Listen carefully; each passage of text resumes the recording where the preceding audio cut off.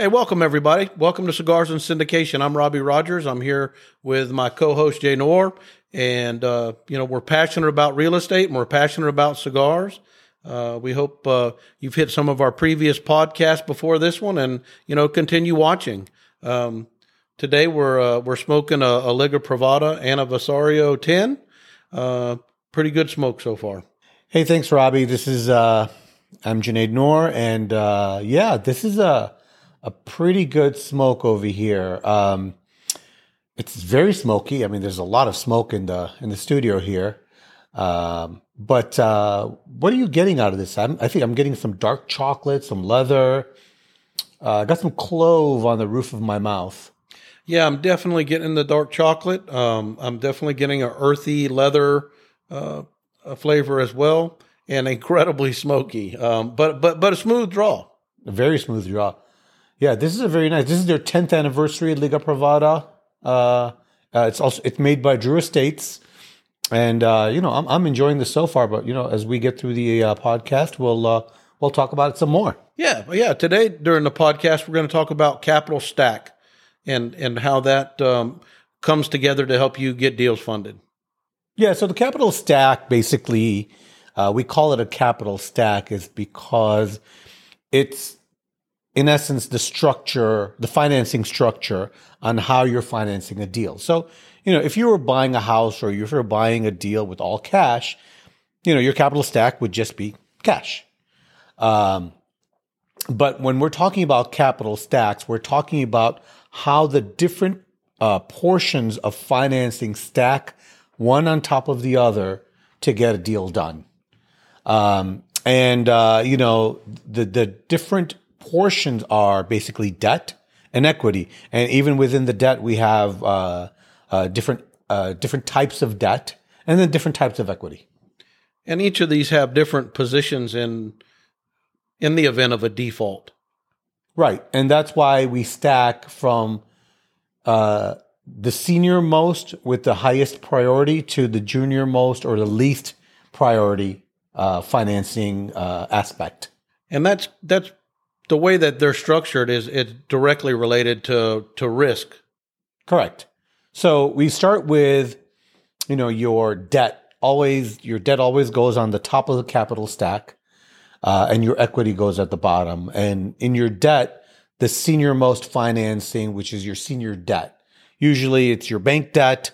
It is lowest risk to the bank, because what the bank will do is they will take an assessment of what the worth of the property is, and they'll give you a percentage of that. So they won't anymore give you 100% of the value of the property. They'll want you to put some skin in the game, and they'll give you maybe, 70, 80, 90%, depending on the type of asset. So this could be a standard commercial loan or a HUD instrument, some financial tool like that. Yes. And if you're looking at single family homes, it's a regular, in your case, it's a regular Fannie Mae mortgage. If you're looking for an investment property that's a, single family home that you want to flip or you want to rehab and rent out, that's your Fannie Mae mortgage. And in your case, your capital stack is much simpler. It's the Fannie Mae mortgage on top, because that's the senior note. And then your cash at the bottom, which is what you're putting in, or if you have partners and they're all putting in cash, then that's the equity portion that goes into that. So what other instruments are between the senior debt and the equity? That's a great question, Robbie. As you get more complex assets, more expensive assets, and more complex financing, you have other things called mezzanine debt. And a mezzanine debt is it falls between the senior debt and between equity, and that's kind of like a bridge loan. And if you remember from the old days before the 2008 crash, people used to get first mortgages, and they would get a second mortgage or a junior lien, a first lien and a junior lien, and they would initially get 100% financing. So the first lien would give them 80% financing, and a junior lien, which usually would be at a higher interest rate, would give them the additional 20% financing. And the reason of the junior lien is always because there's not enough there's not enough equity being brought to the table, and the value of the asset is higher, and the senior lender does not want to take all the risk. So let's say you're buying a $10 million multifamily property, and the senior lender says, look, given this environment and given our portfolio, and remember, banks change how much they will lend based on their internal portfolios. So certain banks will love multifamily. Certain banks will say, we don't want to touch multifamily. We're done with multifamily for the year. We're only going to do gas stations, or we're only going to do self-storage, or we're only going to do retail or office space. I don't know how many banks right now are going to be financing office spaces because of the glut. But if the bank comes back and says, look, this is a $10 million piece of property. We know it's worth $10 million, but we're not going to give you, we're only going to finance 50% of it. We're only going to give you $5 million, and you have to bring the rest. So now you have two options. Either you're bringing in the equity, which is you're raising money from people, or you bring in some mezzanine debt. Now, with the mezzanine debt, you also have to understand that it cannot just be any other lender. Mezzanine debt is always a junior lien to the initial lender. So the senior debt is in first position. So that only comes into account if everything goes bad. The senior lender comes in, they will take the first position. So that means the property is sold off, they get paid first. And then the junior lien, the junior lender, the mezzanine lender, has to take the secondary position of a lien after the senior debt. That's why they charge a higher interest rate. And that's why they'll charge more, because of the risk. Their risk is higher. So always better to bring as much equity as you can and try to eliminate as much of the middle part of the capital stack as you can. But with the size of some of these projects, that mezzanine debt is pretty critical sometimes.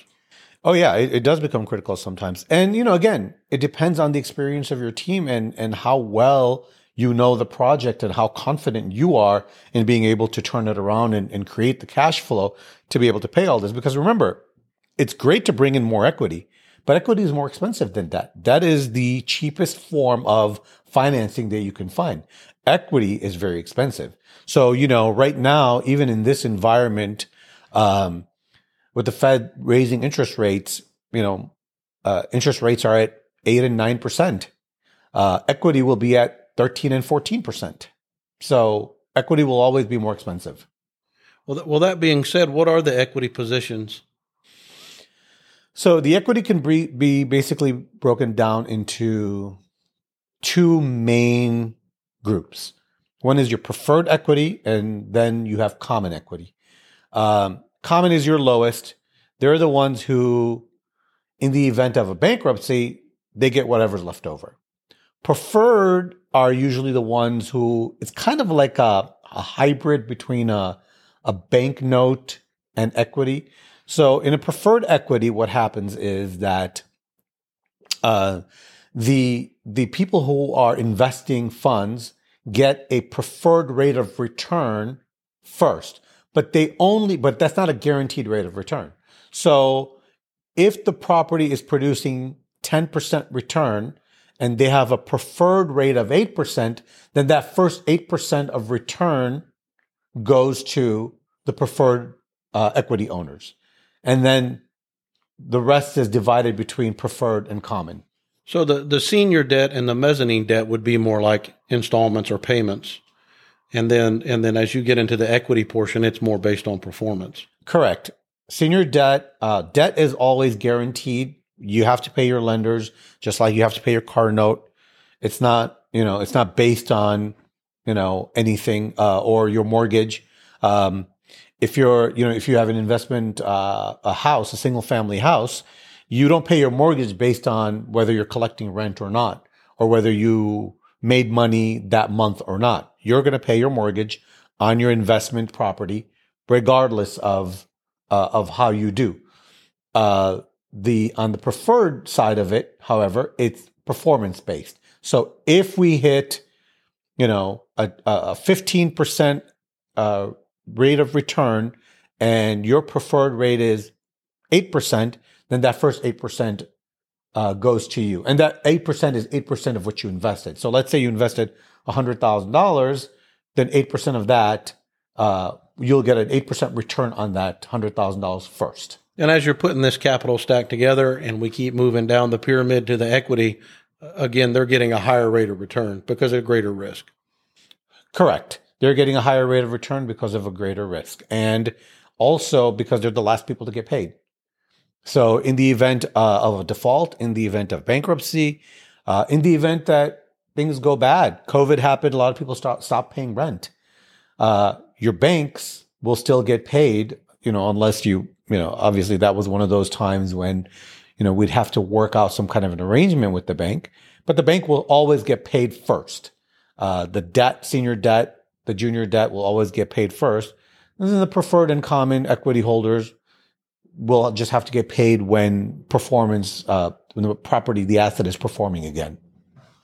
So a lot of the people that watch the podcast, they participate on a passive level and they're limited partners in some of these real estate deals. Where would they fall in this capital stack? So limited partners would mainly fall into the equity stack. They would be given a preferred rate of return, which is your initial hurdle. So that means that if and again, we'll get into another podcast where we actually talk about the waterfall. Now, the waterfall, what we do is we calculate your rate of return at the property level, and then you split it between the preferred and the general partner, and then whoever is not preferred after that. So as a limited partner, and again, it goes back to your partnership structure, right? Do you have a preferred rate of return?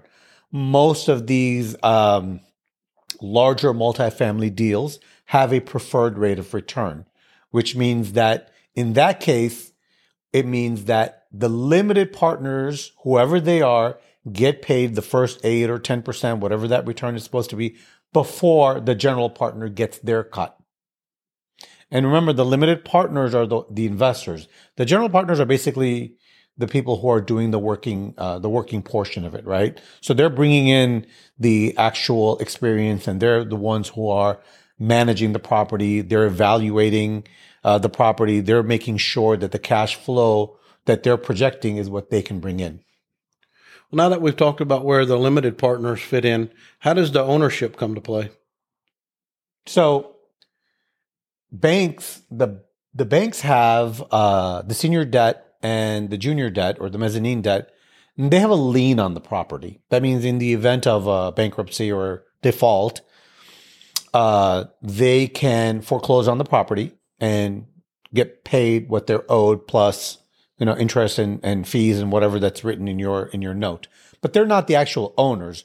So the bank gets a guaranteed return, which is lower than what the equity partners get. But in return for that, what they give up is any upside on the appreciation and the cash flow of the property. So, if you buy a $10 million piece of property and in 5 years it's worth $20 million, well, the bank doesn't get that additional $10 million upside. They get their guaranteed return of principal and interest, whatever the interest rate is currently, whatever it is at 7 or 8%, they get that. It's guaranteed. They get the first lien position, so it's very low risk for them, regardless of how the upside is. But they don't share in the upside risk, and they're very protected on the downside risk as well. So that's a really big difference between being on the debt and the equity side. Correct. The owners, the partners, the limited partners and the general partner are the actual owners of the property. So let's say you get a $10 million piece of property and, you have a 20-year note, and in 20 years you pay off that debt. Now, 100% of that cash flow and appreciation goes to the owners, which is the limited partner and the general partner. The bank is out. They get none of the upside. They get no more other than what is promised to them in the note. Well, man, Jay, I'm glad you're on my side. Some of this stuff it's overwhelming, and he's written a really good article on the capital stack. So do yourself a favor, jump on albanyparkcapital.com, look around, browse all the articles, but click on that capital stack article and educate yourself a little bit on the topic a little further. It's a really interesting topic, and I've seen a lot of deals structured a lot of different ways. And it can definitely be your ally when you're trying to get a big project pushed through. Yeah, we just touched on the basics of the capital stack. There's a lot more complexity that goes into it. There's a lot of ways to do a deal. And where there's a will, there's a way. By bringing on more partners or bringing on different types of debt, there's private equity or private debt that you could bring in, private equity that you could bring in. Everything costs a little bit more. Everything has its pros and cons. Some things are easy. For the single family buyers, hard money loans are easy to obtain. You can close on a property within a couple of weeks, but then you're going to pay a higher rate of interest because their risk is higher. So everything has its pros and cons, and you have to weigh out which structure fits best for your deal. Well, back to this cigar. This Liga Aniversario number 10 is a really good smoke. I'm getting a lot of the earthiness, a lot of the leather. The chocolate is still there, but kind of fading a little bit. But a really good draw and incredibly smoky. Yeah, no, I'm liking it. The complexity is very nice. I'm getting some espresso. I'm getting some mild. Now the dark chocolate has faded some. I do still taste the cloves. I get the leather, but I am getting a little bit of espresso too. So I don't know if you're getting that, but I'm really enjoying it. I'm a big coffee fan. Yep, no, really good smoke. And if you do see one of these boxes, I did not realize this, but they only made 1,000 boxes. So if you see one, you should grab it. A really good smoke. I hope you all enjoyed the podcast today. I hope everybody learned a little bit about real estate and a little bit about cigars, and hope to see you next time. Yeah, and check us out on our website, www.albanyparkcapital.com. Hit us up on our social media and leave us some comments. Tell us if you like the cigar. Tell us if you like the information that we're giving you. We have a lot of articles that we put on our resources tab on our website, and let us know if there's something that you'd like for us to talk about. And we hope you learn a lot. So thank you for joining us, and have a good afternoon.